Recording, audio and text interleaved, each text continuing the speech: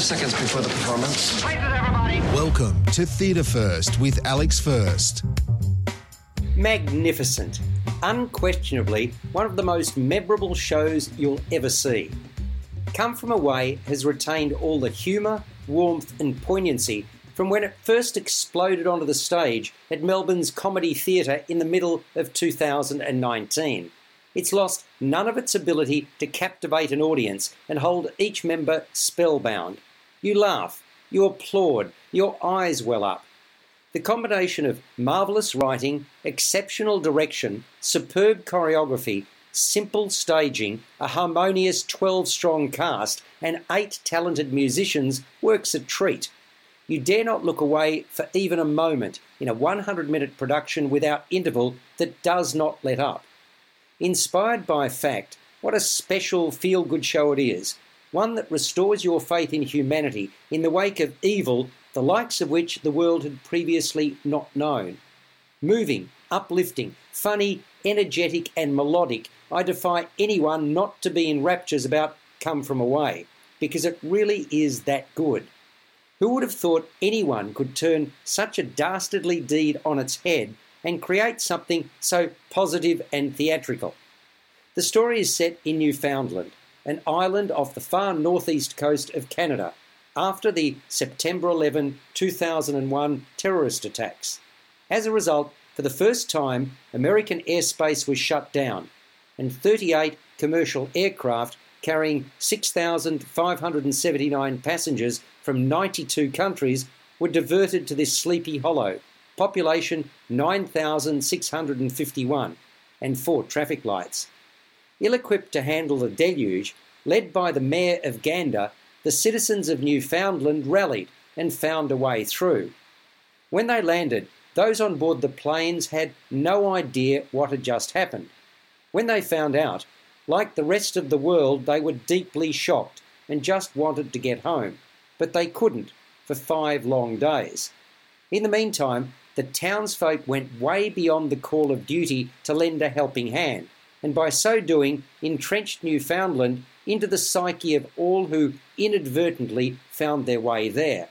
Amongst the chaos, Newfoundland became an unexpected safe haven, which the weary travellers took to heart. Sure, there was tension, distrust, fear and heartbreak, but there was also overwhelming goodwill from the locals, which won out. In the story, love is lost and found, new lifelong friendships forged, all in the space of just a few days that changed those involved. I should mention that the musical's unusual title comes from the fact that Newfoundlanders refer to those not born on the island as come from aways. You're listening to Theatre First with Alex First. To create the show, Canadian writers Irene Sankoff and David Hine, who are responsible for the music, lyrics and book, went straight to the source. They travelled to Newfoundland for the 10th anniversary of that fateful week. Further, they collected hundreds of hours of interviews that they distilled into the completed work. Come From Away debuted on Broadway in February 2017. It went on to claim the Tony Award for Best Direction. 9 of the 12 performers in this Melbourne season are the same as those who were involved first time around. Another was in a COVID-19 red zone in Sydney and couldn't attend rehearsals in time for shows the week that I saw it. Each of the cast shares the limelight, assuming multiple characters. All are terrific, with Zoe Gertz as the first female captain of an American Airlines aircraft and Colby Kindle as a bloke who evolves as a result of his experience, foremost amongst them. The most basic of sets, Beowulf Borrett is responsible for scenic design, with revolving central stage and trees on either side, serves the storyline well. The songs, which number 15, are rousing and poignant. So much happens, and the words and lyrics tell a tale of anguish and inspiration. Directed by Christopher Ashley and choreographed by Kelly Devine, Come From Away moves along at pace and leaves you feeling buoyant. I could not recommend Come From Away any more highly. It's a remarkable piece of work, brilliantly conceived and executed. If you saw it once, it's well worth a second look. If you've not yet seen it, do not miss it. It's playing at the Comedy Theatre in Melbourne until the 14th of March, before moving to the Capitol Theatre in Sydney, where it'll open on the 3rd of June 2021.